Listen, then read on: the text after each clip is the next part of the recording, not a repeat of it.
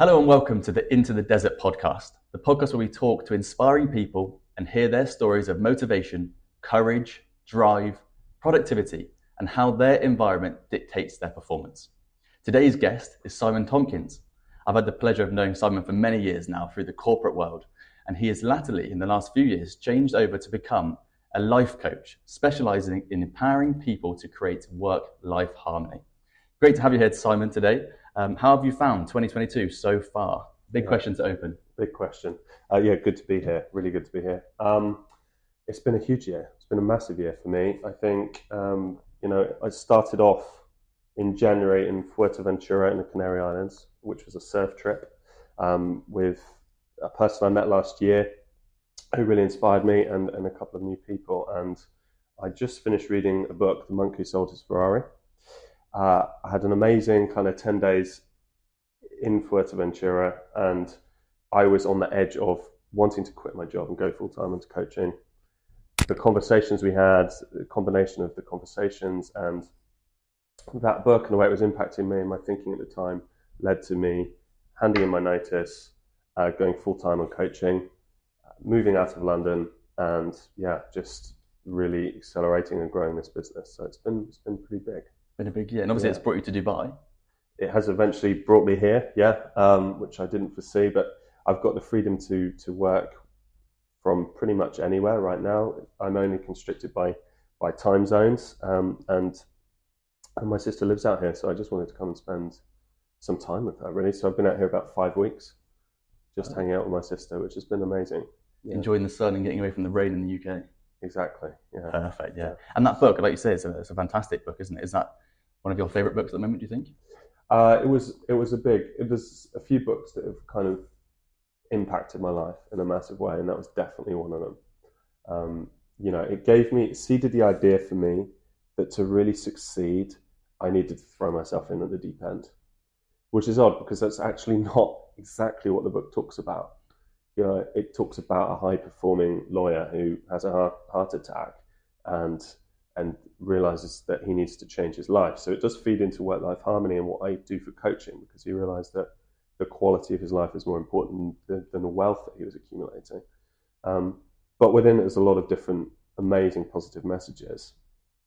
And partly it's about just living a life that really aligns with your values, who you are, and the impact that you want to have on the world.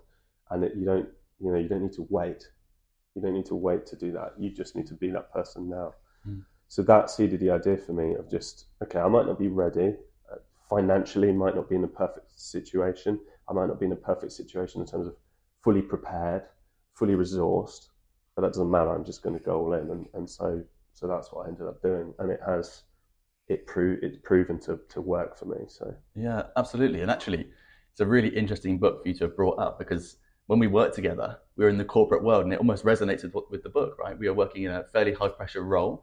There was the monthly salary coming in, which is nice, and obviously you can work your way up. Mm-hmm. But actually, ultimately, you made a decision to make a change. During, was it 2020? You decided to really, really think about moving to become self-employed and how you can help other people. Yeah, I guess exactly. I mean, that is the trap, really, of the corporate world. The 9 to 5, the salary, all of those things is there, and it's something that I help people with now. Not necessarily that everyone has to quit their jobs and work for themselves, but that we need to be just aware and conscious of, what we might be giving up in the name of stability and the comfort of a paycheck. And when we met, I was, managing 2 teams for the company, and I was enjoying that role. I actually found it rewarding. I got to manage and coach people, which is what I always loved doing. But it was still holding me back and limiting me. But it's very easy not to see that, because of, like I say, the lure of that monthly salary, that health insurance and the pension and all those things that kind of just keep people in place and keep us comfortable. But when we're comfortable, we're not really growing, or we're not growing as much as we could. So yeah, it is relevant. It's relevant, but definitely, absolutely. And like you say, really, the grass is always greener, isn't it? So in this corporate job, you've got everything in place that you think could be beneficial to you as a life, your family. You've got this money coming in, but potentially, like you're mentioning there, you haven't got that harmony between life and your social life. So maybe you also think, what's the next thing I can do? Can I become self-employed? And like we have both done. But actually, there's a lot of challenges there as well. So, from your business and your perspective, what are the challenges you've faced since you've become self-employed and left that security, albeit not perfect, environment of the normal 9 to 5? That's a good question. I think that it's kind of relevant both to me and the people that I coach is there's a big difference when you coach people that are employed or coach people that have their own business. The implications are different. Both groups of people can struggle with work-life balance and learning to switch off in the evenings and focus on what they want to do outside of work. But when you're self-employed, it feels like there's more pressure on you, because if you stop working or if you don't sort of succeed, then the money will stop coming in, and they're different pressures. They're different. For me, so that's been interesting to experience that, I guess, and I've had to learn to practice what I preach in terms of the techniques that people can use to switch off and create and keep balance in life. It's really, really important to take breaks and to make time and space for your passions, your hobbies, and your relationships and things outside of work. So that's been a good challenge. And I guess it's both a blessing and a curse is that you're in full control. So that's an amazing, liberating thing. You can do whatever you want with the money in your business. You can invest it where you like. All the decisions are yours to make. But that does come with more pressure, or the feeling of more pressure, right? Am I doing this right? What will happen if I get this wrong? Absolutely, isn't it? It's just so true, isn't it? That you think it's going to be easy and the money's going to roll in, but actually you've got to become, especially when you start out, you've got to become every single facet of a business. Yeah. You become a marketing manager, a head of operations. You become everything. It's really interesting to hear, actually. I know that you're really busy in your business. You've got, you're nearly up to the limit of clients. Yeah. You're that popular, and we often speak about the 80-20 principle, where 20% of the things that you're doing are reaping 80% of the rewards. And you have to think about that in a lot of different elements when you're working, but also in social life when you're, doing a lot of things. So for you, how do you stay productive? What are the tips that you have for productivity as a solopreneur in 2022? I guess productivity is an interesting one. Like we all have the same amount of time. That's what we've got to remember. Everyone on the planet has 24 hours in a day, 168 hours in a week. We're all awake for roughly 105 of them. So all we get to do is decide how we use that time, right? That's really what productivity is. Where do we put our energy? It's how well we can leverage and utilize not really the time, but our other resources to make the most of the time.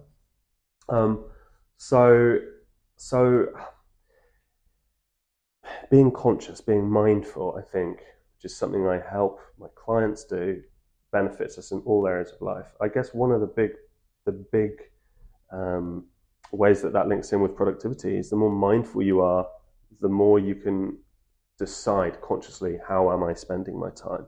And realize when you're falling into patterns of behavior that don't serve you. You're doing things because unconsciously you think you should, or you're scared of what will happen if I don't do these things. But are they actually adding to my business? Are they growing my business? And the more conscious you can become, the more you can really decide consciously how to spend my time. Like perfectionism, for example, it's very easy to spend a lot of time. That's something I can have a tendency to do, is like making things look perfect, the perfect Instagram post, the perfect email to a client. But actually, not everything needs to be perfect. It needs to be good enough to create the result that you want. So I think being conscious of how we're spending our time, and I review my time. I review my day at the beginning of every day. I look at my tasks. I decide, do I actually need to have all those things there that I put there? I decide what I'm going to do consciously. So it's not, I don't just get into this autopilot where I'm, just sort of doing stuff without assessing it first. And then at the end of the week, reviewing what worked, what didn't work, and what I could do better next week. I think those are good things.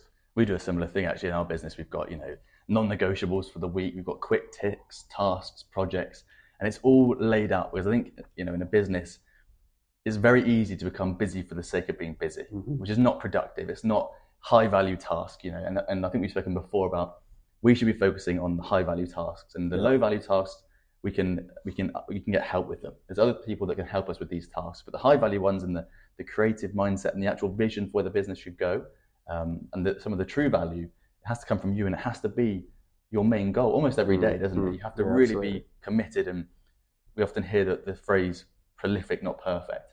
It's better to put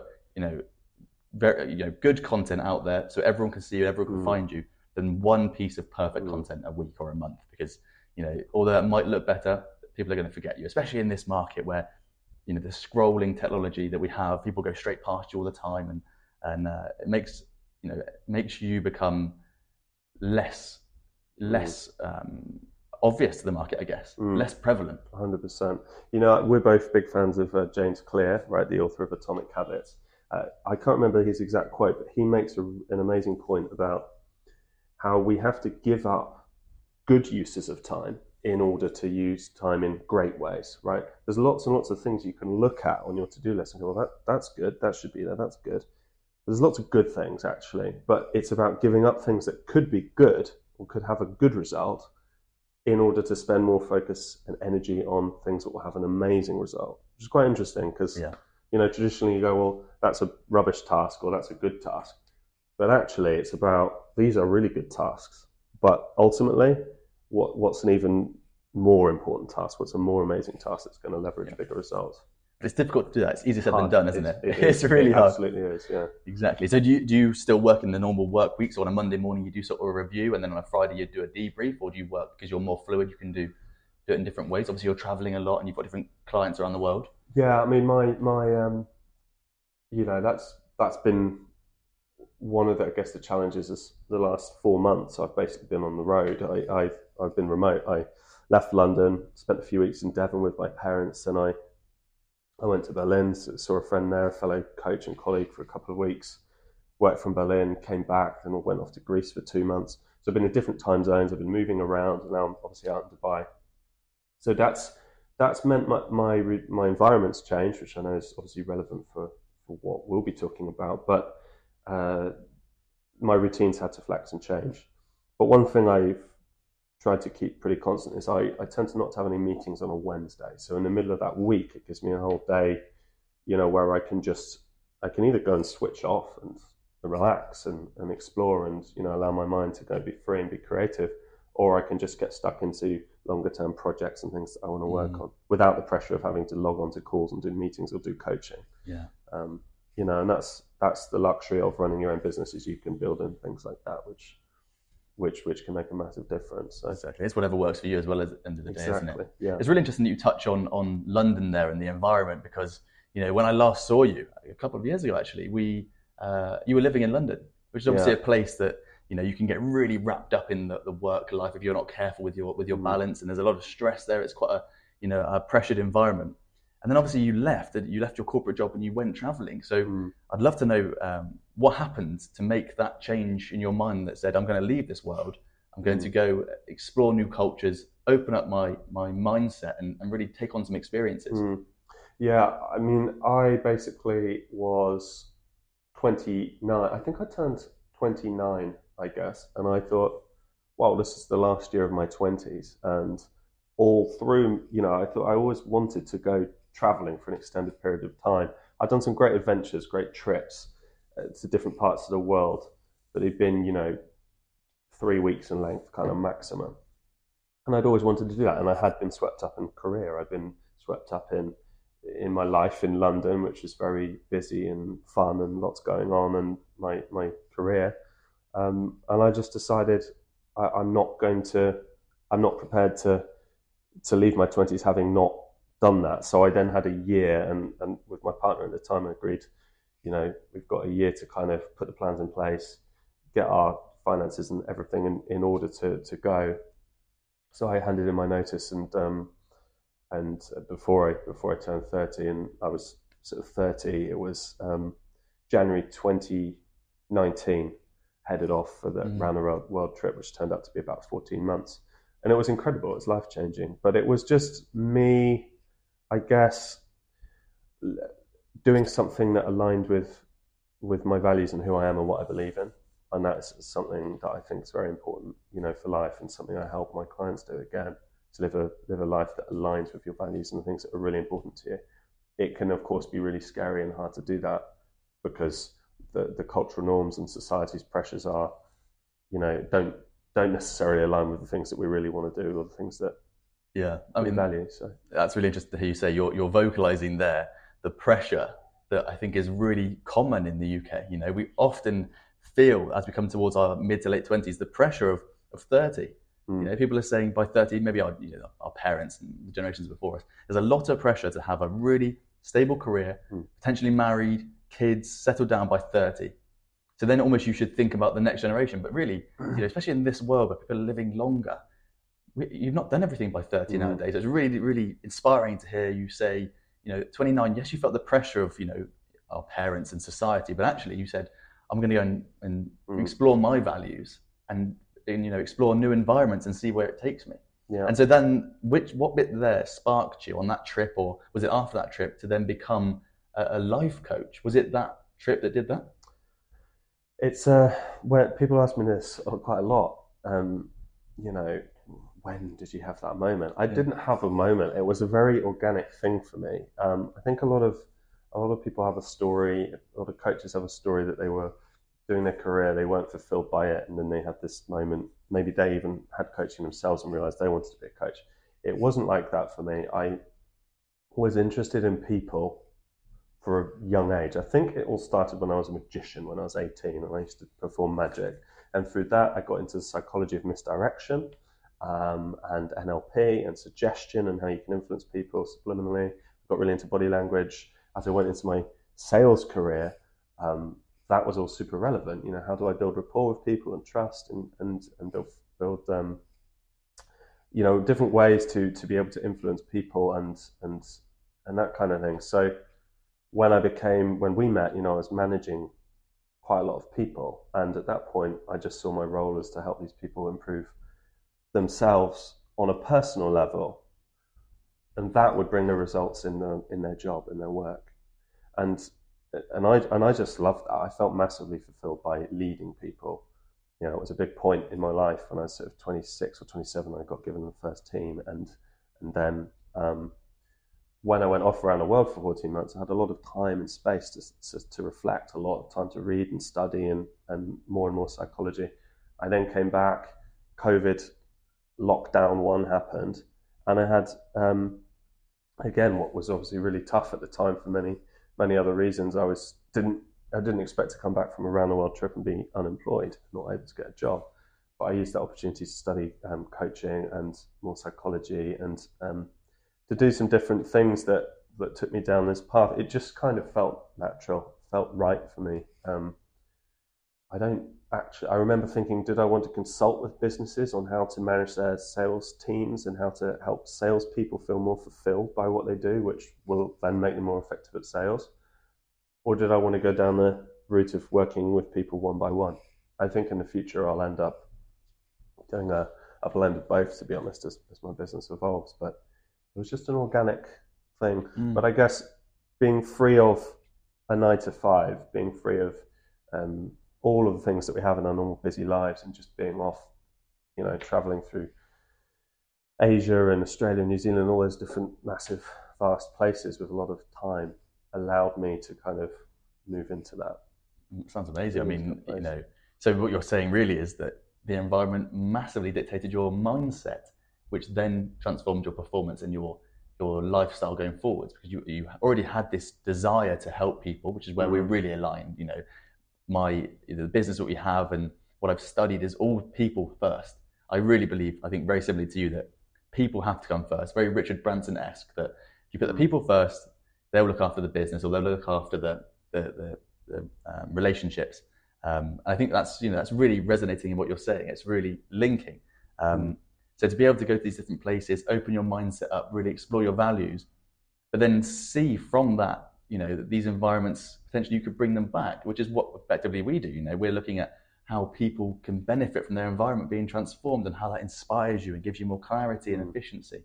And so did you have anywhere on that trip that you really, I know you said you didn't have like an epiphany of the business, but anywhere that you thought, I should bring this culture or this, environment back to my coaching, not necessarily to install, an environment, but to install a mindset in someone as part of your coaching to say, I've seen this work, this could help you here, but it's not being done currently.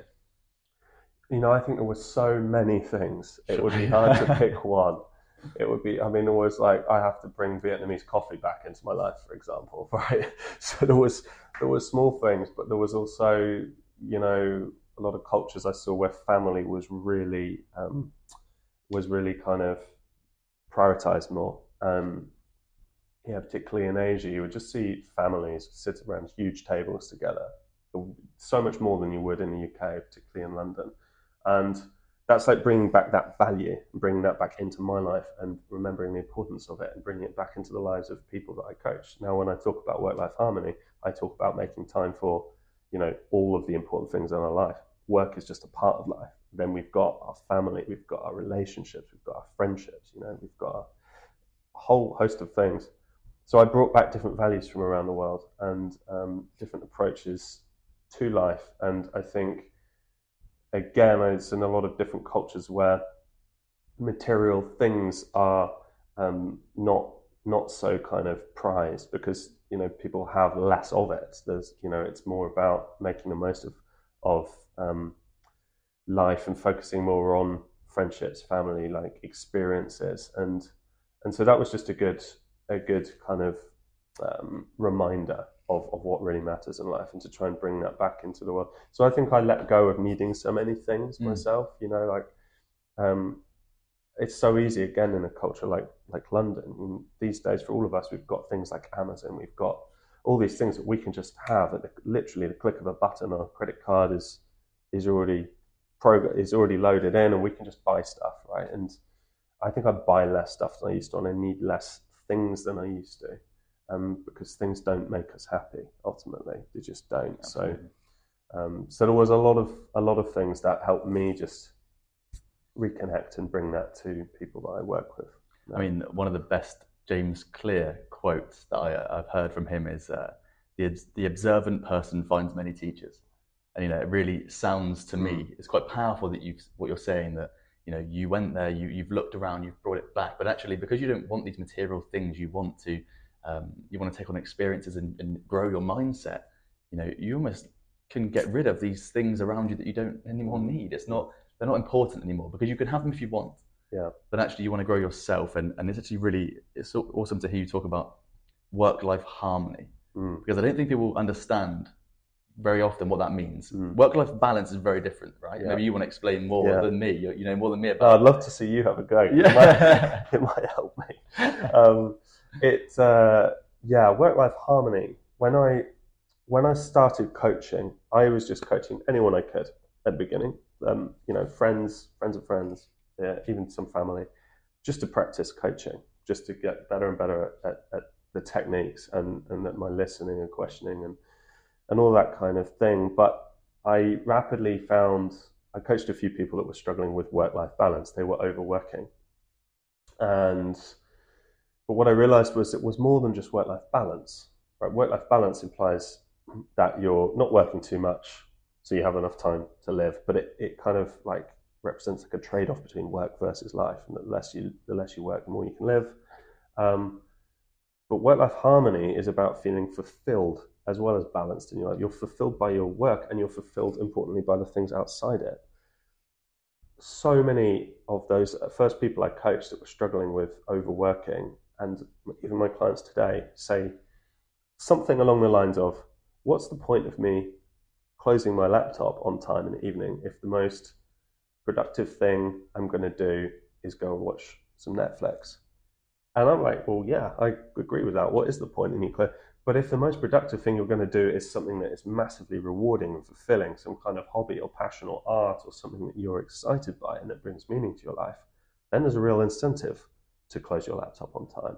And that doesn't mean that you don't want to be motivated and driven by your career, but it's about being fulfilled by that career and fulfilled by the stuff outside of work, so that you prioritize both things. You could keep them in balance, but they both energize you. Not that you just do a job and you work very long hours at it because of because you're not really sure what else you'd be doing if you weren't doing that, but you want to do something productive, and society expects you to work hard. So work-life harmony is a fusion of balance and fulfillment, basically, in your work and in your life. I love that. I think that's so powerful. You shouldn't just work for the sake of it and gather money. And what you're saying there to me resonates massively in that you should enjoy every aspect of your life. And you've spoken to me before about not having that Sunday feeling. That is how you've got that harmony, right? So you don't have that Sunday night feeling of dreading Monday, because actually you love every aspect of your life. And I think that's really powerful, and a lot of people don't understand that. So it's really, really cool that you've just explained that. I'm sure there's another James Clear quote that's come to mind. It's just slipped now, but there's another one around that which I think is really. Oh, here we go. Comfort and luxury are deemed the chief requirements of life, but all we really need is to be enthusiastic about something, right? And so you're talking about balancing that, right? Enthusiasm for work, enthusiasm for your social life, for your hobbies. Yeah. So powerful, 100%. I mean, comfort and luxuries, like pleasure doesn't create happiness again, right? And if it's like the philosophy of Buddhism is that, it is through seeking pleasure that we suffer, because it's only in craving for something to be a certain way that we can suffer when it isn't. If we let go of that and we're not craving pleasure or we're craving anything, then we can't suffer if we don't have it. And the thing is, the way society is structured and the way it works is that we're all encouraged to pursue things all the time. Job titles, things, possessions, experiences. So people are always suffering because there's always something else that you can't have. You might get that pay rise, but then after no time at all, that becomes normal, and you want the next one, and you're going to suffer until you have it, or the bigger house, or the flashier car. There's a million examples, but so I think that's really, really important. It's like when you're working towards a purpose in this life, that fulfills you. That brings you true fulfillment and happiness from the inside, and all of the stuff on the outside you don't need.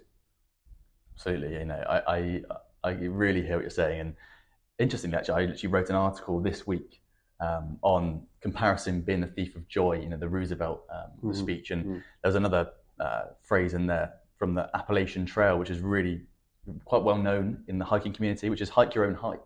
Don't look around at what everyone else has, because if you focus on what you've got, you'll be happy. You don't need to compare. Have your enthusiasm, have your harmony, bring it together, and focus on you and your family and what makes you happy. And I think that's really important for people. And it's really, I think it's really inspiring to hear what you're saying, because people need to hear it, especially in this year, in 2022, going into 2023. Especially where we're from in the UK, it's a really tough environment right now. And people need to hear this. Put some investment into themselves and understand how they can improve their life. 100%. And that comparison thing is, it's a really important one. It's also a difficult one. It's a challenge. Like the world is just, we're so globalized now that when we're comparing ourselves, which is kind of a natural thing to do, we are comparing ourselves against 7 billion people. Because, if you just go back even just a couple hundred years, you'd be comparing yourself against the people in your village or your borough or your local community, maybe a few hundred people. So whatever you're comparing, the way you look, or your abilities, or your size of your business, or your assets, or any of these things, you're only comparing against a small pool of people. And so people could generally feel quite good about themselves because there weren't thousands of people that were better than them. But now you compare yourself to the world because you see it through social media. So the the people that are performing the best, or have the best, or are the best, or doing the best in certain areas, they all become visible through things like through media, through social media, and then you see it. So you're now comparing yourself not just to the few hundred people but the best person, in your country or in the world. You're like, if you thought you were, really great at this, but then all of a sudden there's all the best people, you'll see them, and you don't feel good about yourself. So it's a tough one, the comparison game. I'm not going to go any further with that. No, exactly. You could do the coaching. Yeah, exactly. Further. All day. I've got some quick thoughts I want to go through through with you. These are sort of quicker questions. I think they're just really relevant to what we're talking about on this podcast. So, the idea of being into the desert is the idea of going somewhere outside your comfort zone, going somewhere, the desert, which is inhospitable, but trying to better yourself in whatever walk of life or whatever meaning that takes for you. And to do that, obviously, we have to have courage, we have to have inspiration, drive, we have to understand productivity and understand the best path for us. So a few tips for people, I think, which you could give. One of them being just a book recommendation. We've mentioned Atomic Habits by James Clear. Mentioned The Monk Who Sold His Ferrari. Do you have another one that you think people could read and sort of resonates with what we're talking about? Yeah, one of the books that changed my life. It's 7 Habits of Highly Effective People by Stephen Covey. Incredible book. I mean, 7 habits in that book. I use and reference all of them. With my in coaching. In all parts of my life, I use them myself. I was actually listening to that book as an audiobook about the time when we met, and using that with my sales team that I managed and myself. And one of the habits in there is put first things first, and I think that's very relevant to this because it talks about living a life based on your values, establishing your values, and then prioritizing things based on those values. And what that means is that when you do things, they're fully aligned to you, and you're motivated by those things intrinsically. You're motivated by the way it will make you feel inside, rather than the stuff on the outside, the external rewards or prizes. So 7 Habits of Highly Effective People, incredible book. And I just would say on a book recommendation, it's one thing reading a book, but you can read a book, put it down and forget about it. If you really want to benefit, read less books, but read them, take notes on them, revisit them, come back to them, underline your favorite bits, fold the pages over, absorb them, study them, use them as manuals, not just a bedtime read and then forget about it.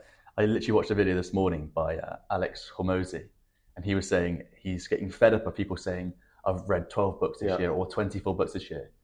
He said, if you can't tell me what you learned from that book, or not just one thing, a lot of things you should have learned from the book and implemented them, what was the point? Yeah, agreed. It's not powerful, right? So if you can read 1 or 2 books and make meaningful changes, it's way more beneficial to you. And it's becoming this, especially with Audible and audio books, it's becoming a bit of a competition. I'm reading 24 or 25 books a year. I'm doing 1 every 2 days. Yeah. What changes are you actually making, like you're saying? Absolutely right. Moving on very quickly, the second one I want to talk about actually is courage. So I've put down here a recommendation for courage. Inherently, courage, or making this change to go self-employed, or moving countries, traveling more, it can be seen as selfish by some people. Going in self-employed, people can't relate to you as much, especially if they're in the 9-to-5 job, right? They're not understanding that you're doing all these jobs and that you're having to promote yourself. And that takes a lot of courage to overcome, your non-supporters, your friends who are like, oh, hang on, you're not doing what I'm doing, and therefore I don't really like what you're doing. I don't want to support you. How do you instill courage into yourself? How do you motivate yourself and give yourself the courage to do these things, make these changes, make these steps? A good question. I just want to come back to what you said about can be seen as selfish. Another thing that comes up a lot of the time, people say, my clients say, or people I'm talking to, we've not yet started to work together, so we're just exploring how I could help them, and they say, I think I need to be more selfish.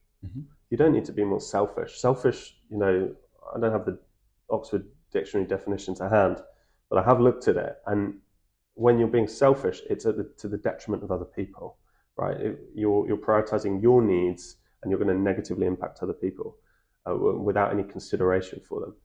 Prioritizing yourself in life is not selfish, and we have to be really clear on that distinction, because it's little beliefs like that we have unconsciously that stop people doing things, because I wouldn't ask for a pay rise, or I wouldn't change my job, or I wouldn't, end this relationship even, or something like that, because that would be selfish. And we're all brought up to obviously believe that you don't want being selfish is a bad thing.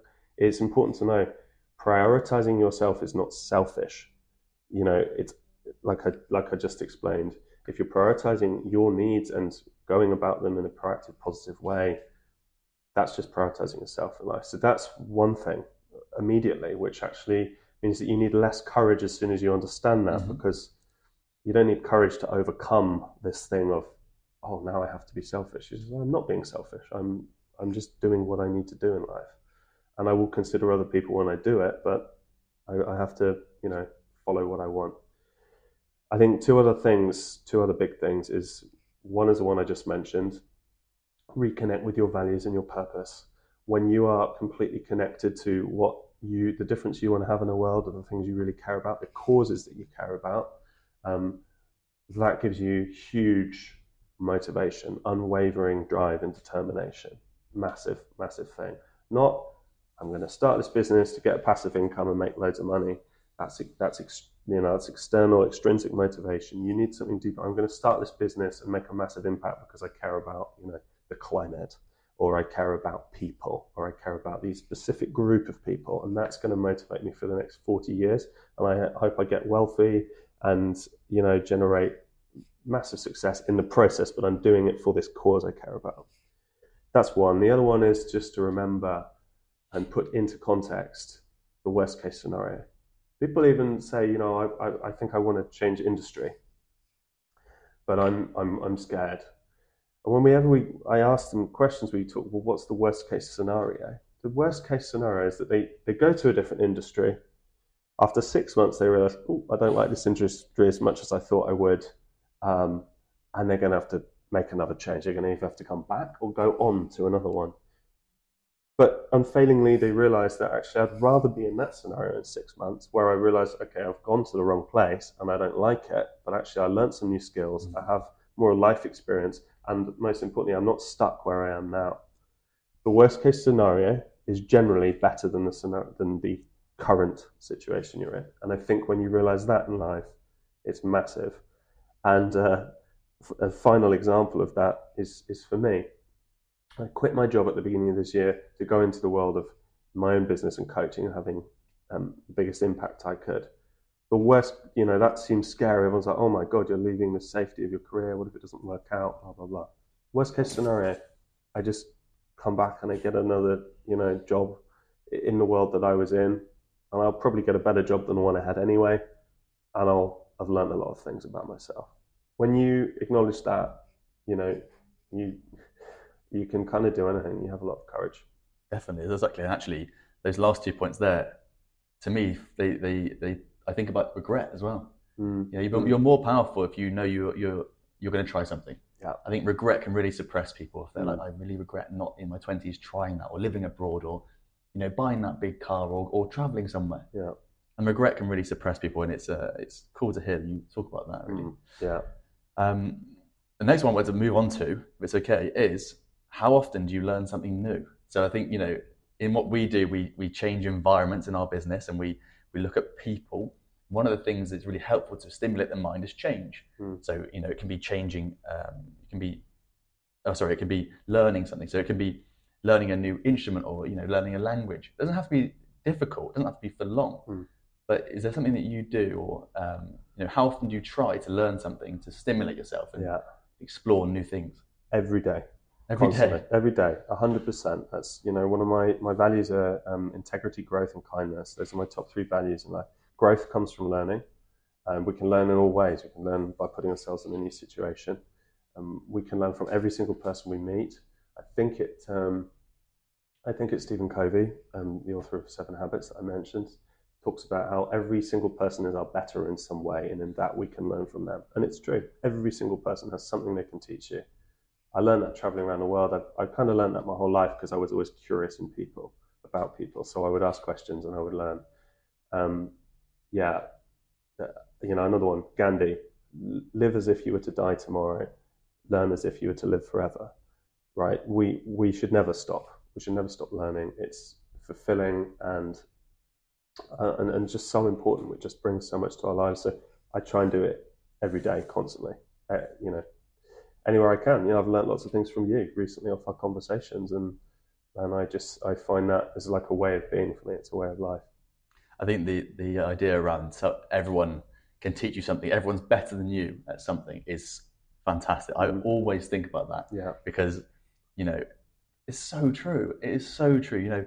You might meet someone who you think is very equal to you in their job or whatever they're talking about, and then they can speak 5 languages. You never know what someone can teach you, but like you said, there's always something. And actually, to me, I'm wary of the person who thinks they're better than me, because they haven't got that self-awareness to think, what can I learn from this person? And to me, that makes me think, this is not the right person for me. I don't resonate with that person. I don't want to explore that person as much. I'll try and still learn from them because I'm sure they do know more than me about certain things. But equally, if they don't have that same mindset of openness, I find them almost someone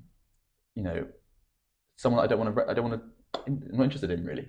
Yeah, no, 100%. It's like you don't need to be the loudest person in the room, right? That's not really the goal. The goal is to learn from other people and to contribute when you can. But that really comes back to living consciously and awareness, and which means not letting our ego get in the way, right? We all have an ego, and it's about keeping that in check and realizing that anyone as you say, you're equal, but anyone, no matter what their job title, their role, or their position, and their age, or anything, whatever their background or walk of life they come from, you can learn something from them, 100%, even if it's something tiny, even if it's, I'm not naturally the most patient person. And when I was going around the world, I'd meet people that had jobs that required so much patience, they might have to sit on the road all day and to sell some vegetables or something. They're just waiting for people to stop and buy something off them. And from that person, I can learn patience, for example, right? Exactly. So I think it's really important. And resilience, of course, yeah. And it makes me think, actually, back to our corporate life. I've worked for a few CEOs of big companies, and some of them haven't got the time of day for you. You're still in a position where they're interested in the stuff you're bringing to them, whether it's products or data or insight, and they haven't got the time of day for you. And there's one CEO that really I think of, actually, that we worked together under, who it wasn't the biggest company, but I almost felt in conversations like I was in charge. He made me feel like I could teach him something. Yeah. Which, of course, he has more experience than me. He has a much more senior job. But actually, now we're talking about it now, maybe he was just learning. He knew that he could learn stuff. And by taking that on board, it makes him a better, more well-rounded person. And actually, how did I feel? I felt empowered to speak to someone at the top of a business who maybe I had no business talking to. Yeah. I think it's really powerful. 100%. He was a great listener. And you can give so much more to people by listening, actually, than talking. That's a huge thing. Exactly. And the question that I got, I was mixing up there when I was reading off my laptop, which is very amateur of me, is how often do you change or adapt your environment to suit your needs? How often do you take account of the environment that you'll find yourself in and take account of how it's impacting you and your business and make a change? Yeah, this year's been a bit of an exception, I guess, but I've got lots of examples. I've been in London for the majority of the last 12 years. I had a couple of stints in Devon, which was great before and after traveling, and then I was around the world 14 months. But I love London, but it's too intense for what I want at this stage in my life. So I'm moving to Bristol. I'm going to settle there. It's still got the diversity and the excitement of a city, but it's less intense, and I can get out into nature more, which is amazing. I knew I needed to be out this summer. I wanted to be traveling. I wanted to be on the road and meeting new people, and in the sun. So I was in Greece for 2 months. I'd come here to spend time with my sister. But I think once I come back to, I'm like I say, I'm moving to Bristol now, and want to sort of settle into a usual day-to-day kind of routine. For me, it's like I might work from home in the morning doing coaching, and then I will take myself off to a coffee shop or a bar, somewhere with energy. I'm an extrovert, so I like having the energy of people around me. I will, as much as possible, make sure I get outside during the day, go for a walk or a cycle or something, and I just get the fresh air and the environment of nature and greenery and birds and stuff like that around me, because it just recharges us. It's not quantifiable necessarily, but that doesn't mean it's not important. It's really, really good for our mind and body are so linked. So if you're not, you know, everything, the amount of oxygen that you're breathing in, the amount of light you're taking in, the noise around you, it affects your performance in a massive way. 100%. And I think, for me, I do my best thinking, and my inspiration comes when I'm outside. I can't be creative if I'm sat at a desk trying to be creative. I'd like to be out and about, thinking about things. That's when sparks come to you, right? And it sounds like it's similar to you when you're on your motorbike out in the country lanes, when you can really think. You're talking about your trip to Scotland, where you spent hours on this motorbike on what should be a fairly boring motorway up there before you start exploring, but actually you've got that time with just the road noise and the motorbike noise to think and to explore your mind. Massively. It's very important. Like, solitude is a rare thing these days, which makes it even more precious. We're hardly ever alone. So when I said to you, the great thing about riding motorbikes for me is I don't listen to anything. I can't be on my phone. There is no temptation. I'm just in the zone, and that allows me to just think and be and let ideas come to me. I was bobbing around on my surfboard in the ocean in Morocco, and almost exactly a year ago, when some of the first ideas about coaching landed, came to me, and I made some decisions then. I was just, sitting there trying to catch waves, but that was going to be way more productive than sat at a desk looking at a blank screen, trying to come up with ideas. Absolutely. So it's huge. Absolutely. Do you have a quote? I know you've done a lot of reading. You're very, very well read and traveled. Do you have a quote that comes to mind that inspires you when you think of, when you're going back to England, it's going to be cold, wet, you take your wellies out, even in Bristol. Is there a quote that you often go back to and think, that inspires me? That is what I'm working toward. This is why I'm doing what I'm doing. I think in terms of why I'm doing what I'm doing, I'm not sure. I think the Gandhi quote that I shared is a huge one for me in that area. I think a very important quote that always gives me strength and helps me, and I use it, helps my clients, is one from Dale Carnegie, the author of How to Win Friends and Influence People. And he says that inaction breeds fear and doubt. Action breeds confidence and courage. And that's so true. Like, if you're scared, doubtful, not sure about your next steps, if you just don't do anything, that only builds. The anxiety grows. When you start taking actions, no matter how small they are, you feel more confident, you get courage. You make contact with a person that you've been avoiding, or you say you're worried about your finances. Even if you just start looking at them, planning, right, what do I need to do? Where can I save money? Where can I make money? When you take some actions, you feel more confident, you feel better about it. But our tendency as humans can be to avoid, which is dangerous. But that's a very powerful quote, I think. It's very simple, but very, very powerful. It's also a very good book. It's one of there's a couple of books that I will listen to on my Audible every year. Yeah. And that is one of them. Yeah. If I put a couple of weeks aside from a holiday, or if I'm commuting somewhere, I will always listen to that book. It's something that I think it's just powerful, isn't it? It's a good reminder of what you're trying to do, what you're trying to achieve, and actually how to do it, how to be grounded. Yeah, 100%. Perfect. So we are recording this podcast on the 28th of October 2022. We're coming to the end of 2022 into 2023. You're going back to the UK next week? Yep, that's right. Next week. Yep. So what have you got coming up? What are your projects? You're obviously moving to Bristol. You're busy with coaching. What have you got coming up with next adventures and next things for the business? Yeah, it's an exciting time. I'm moving to Bristol. I'm really looking forward to kind of starting a life there. I've got one of my best friend lives there, and a few other friends, and I'm just really looking forward to, like I say, establishing a base. I'm going to be doing a lot of public speaking. I'm going to start to be working with some businesses there. I've got a lot of plans actually for things I want to create in Bristol, creating a community, really building a movement around work-life harmony, and expanding people's awareness of what that is. I want to, my mission long term is to help millions of people live more balanced and fulfilling lives. I am 5 months into this business full time. A lot has happened in that time. A lot of exciting stuff, but there's a lot more to come. Group coaching programs, memberships, speaking, all kinds of things. So yeah, it's an exciting time. I'm looking forward to it. Yeah. Absolutely. I think it's very exciting for you. And I know that, you've come to some of the networking events with me here in Dubai, and I know that everyone that speaks to you is very excited by your mission, your goal, and your vision.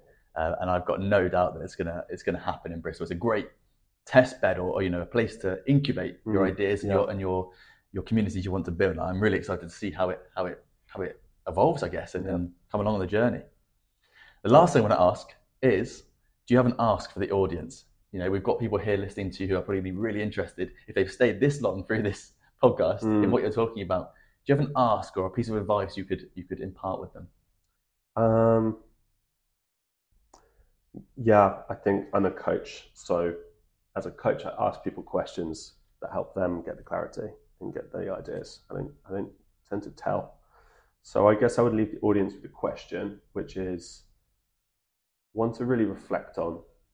And that is, what would you do if you knew you couldn't fail? Think about that deeply. What would you do in your life if you knew it would work out?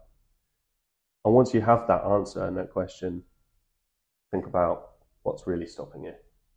Like, what's holding you back from doing that? And see where that takes you. It's a great question, and I hope we get some answers from the audience we can share back with you, and they can really think about it deeply. It's a great question. Thank you very much for coming on the podcast, Simon. It's great to see you. It's been a lot of fun. Yeah, brilliant. And we'll catch up soon. Yeah, awesome. Thanks, Freddie. Cheers.